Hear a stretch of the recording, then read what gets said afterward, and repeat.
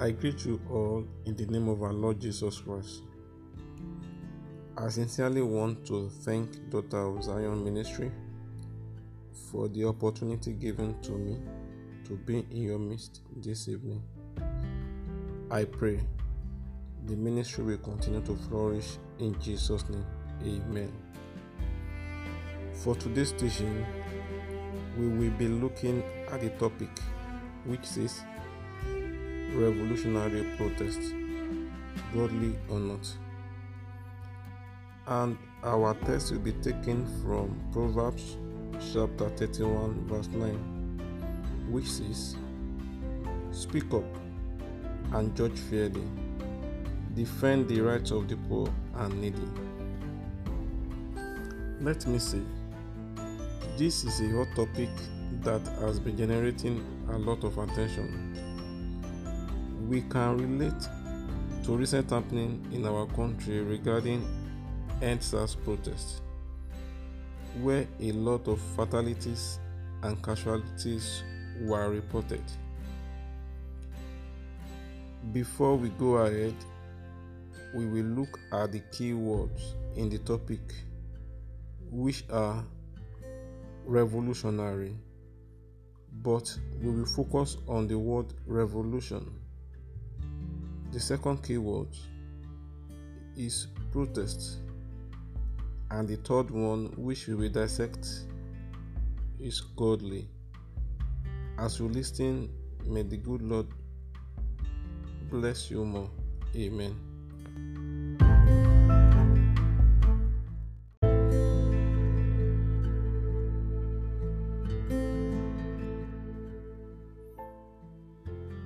According to Cambridge Dictionary, revolution means change. That is, a very important change in the way that people do things. And for protest, according to Macmillan Dictionary, describes protest as to disagree with something, often by making a formal statement or taking action in public. And the third keyword, which is godly, according means to obey and respect God. From the two keywords, revolutionary protest simply means how humanity desires a change in a way of doing things as it relates to our day-to-day activities, processes, management, redistribution of wealth, leadership structures, and etc. From history, revolutionary protest is usually seen as unconscious action due to a perpetual frustrations and weariness from these common challenges facing humanity.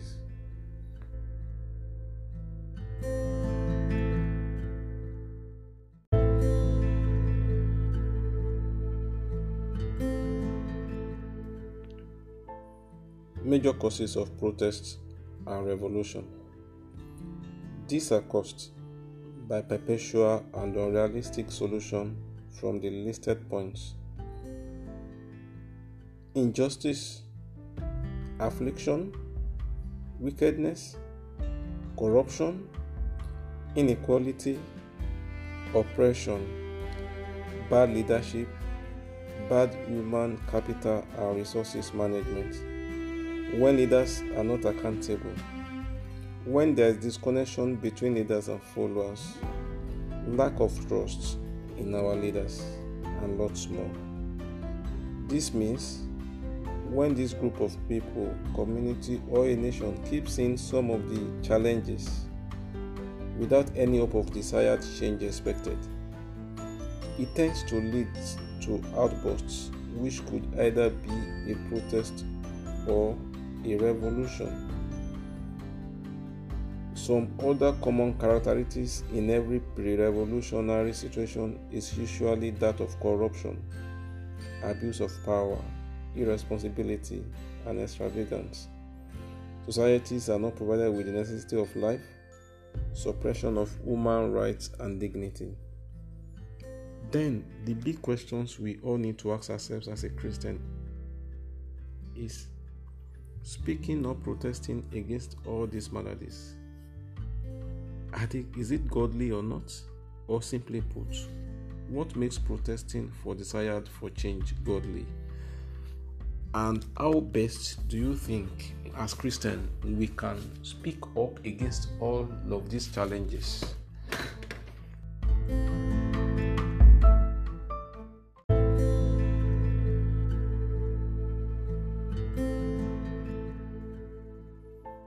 Can Christians be a part of peaceful protests? What would Jesus do in the face of injustice? There are many Bible verses we can find for guidance and wisdom when it comes to participating in protest.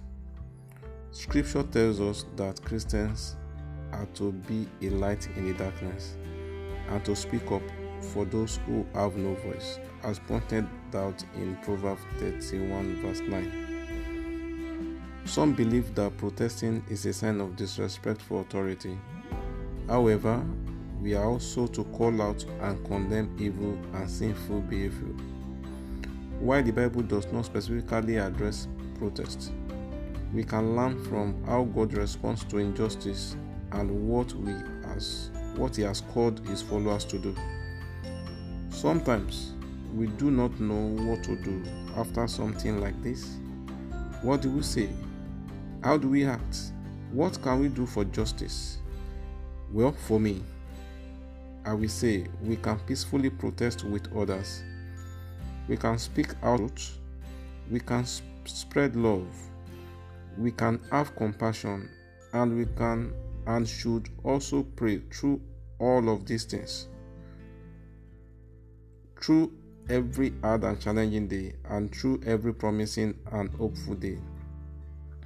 Let us not be silent in our communities, and let us not be silent in our prayers. There is nothing wrong for Christians to protest or demonstrate, as it was recorded in Romans 12:9, which says, "Abhor what is evil, hold fast to what is good." We can demonstrate for the right to life, demand for justice, ask for what rightly belongs to us, but any violence or word said in anger in any protest is what God would not have us to do. What makes protest either godly or not are the basic processes followed in the course of action, which means that our protest must be within the confinement of God's law and principle. As a Christian, it takes the grace of God and discerning spirit not to go beyond our boundary. For better understanding, we will use Moses as a case study.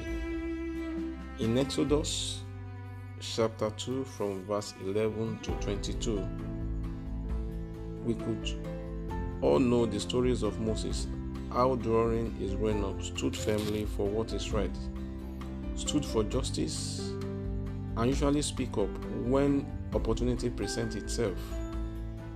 How do we characterize Moses' actions in this story? What do you think motivates him to do the things he did in Egypt and in Midian?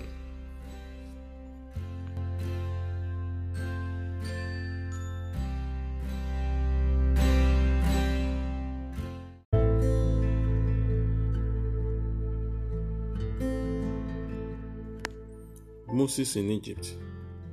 When Moses was growing up in Egypt, he learned somehow that he was a Hebrew, and a sense of concern and curiosity impelled him to visit his people. There he saw the oppressive measures under which they labored. When he found an Egyptian taskmaster beating a Hebrew, he could control his sense of justice no longer. After checking to make sure that no one was in sight, he killed Egyptians. He had removed one threat to his people and was determined to assist them again. This time, however, he found two Hebrews fighting. After parting them, he questioned the offender in an attempt to mediate the disagreement. Two questions jolted him. Who made you a prince and a judge over us? Do you intend to kill me as you've killed the Egyptian?" The confidence of the self-appointed deliverer turned into fear. I am sure we knew the rest of the story as he had to flee to Midian.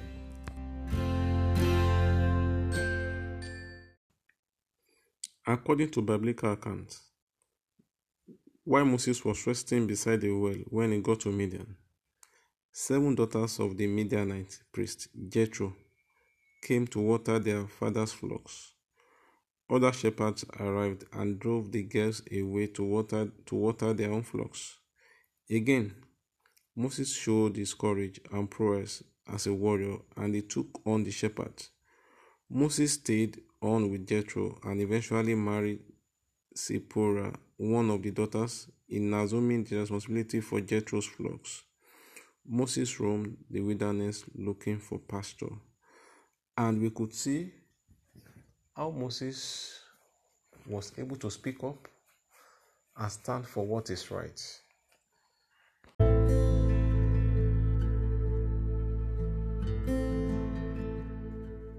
In summary, it is one thing as a Christian to publicly voice out our concerns or disapproval of government leaders and policies.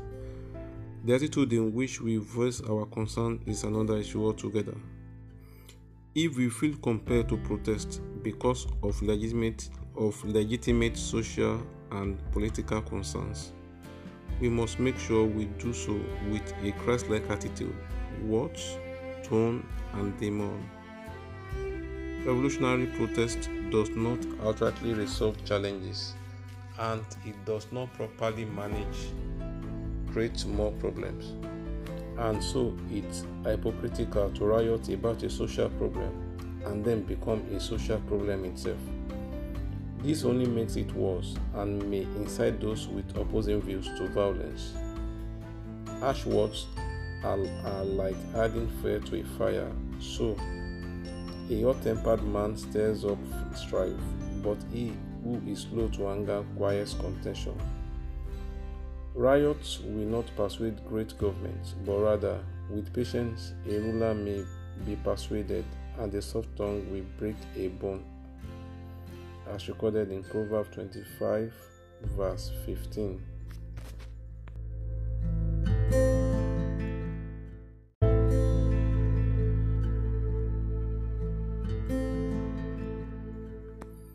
Going forward, I will recommend 2 ways in which we can make our protest a worthwhile one as a Christian.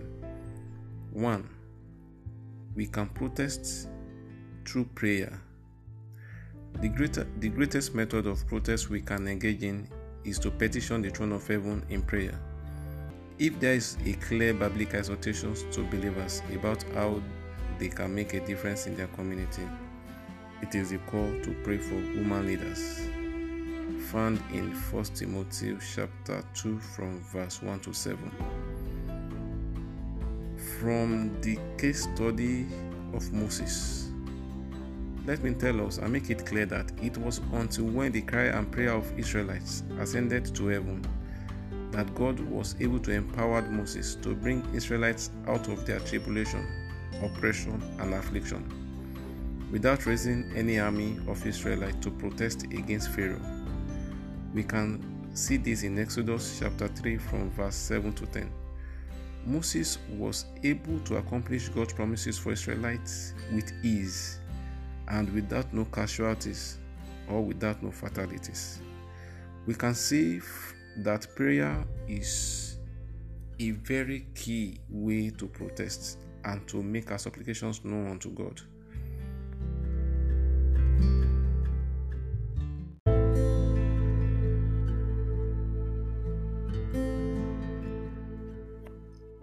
Two, we can protest by participation. I mean, Christians should vote, run for political offices, and promote God-defined righteousness in legislations. When the righteous are in authority, the people rejoice, but when a wicked man rules, the people groan, as recorded in Proverbs chapter 29 verse 2. By participation, we will be able to influence, counsel, and seek justice for the oppressed and afflicted.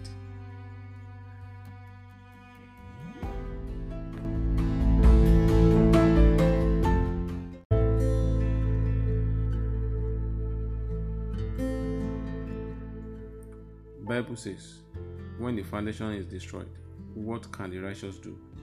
I will say the fundamental cause of challenges of humanity is sin, and until heart of men have been transformed through the word of God, we will not experience the true and eternal change we so desire. If we all agree that revolutionary protest is godly, then the only lasting solutions to all human challenges through the word of God. 2 Timothy chapter 3 verse 16 says, all scriptures is given by inspiration of God and is profitable for doctrine, for reproof, for correction, for instruction in righteousness. In conclusion, I am imploring us that we should let our light so shine before men that they will see our good works and glorify the name of our Father which is in heaven. I sincerely want to thank you for listening. May God bless us. Thank you.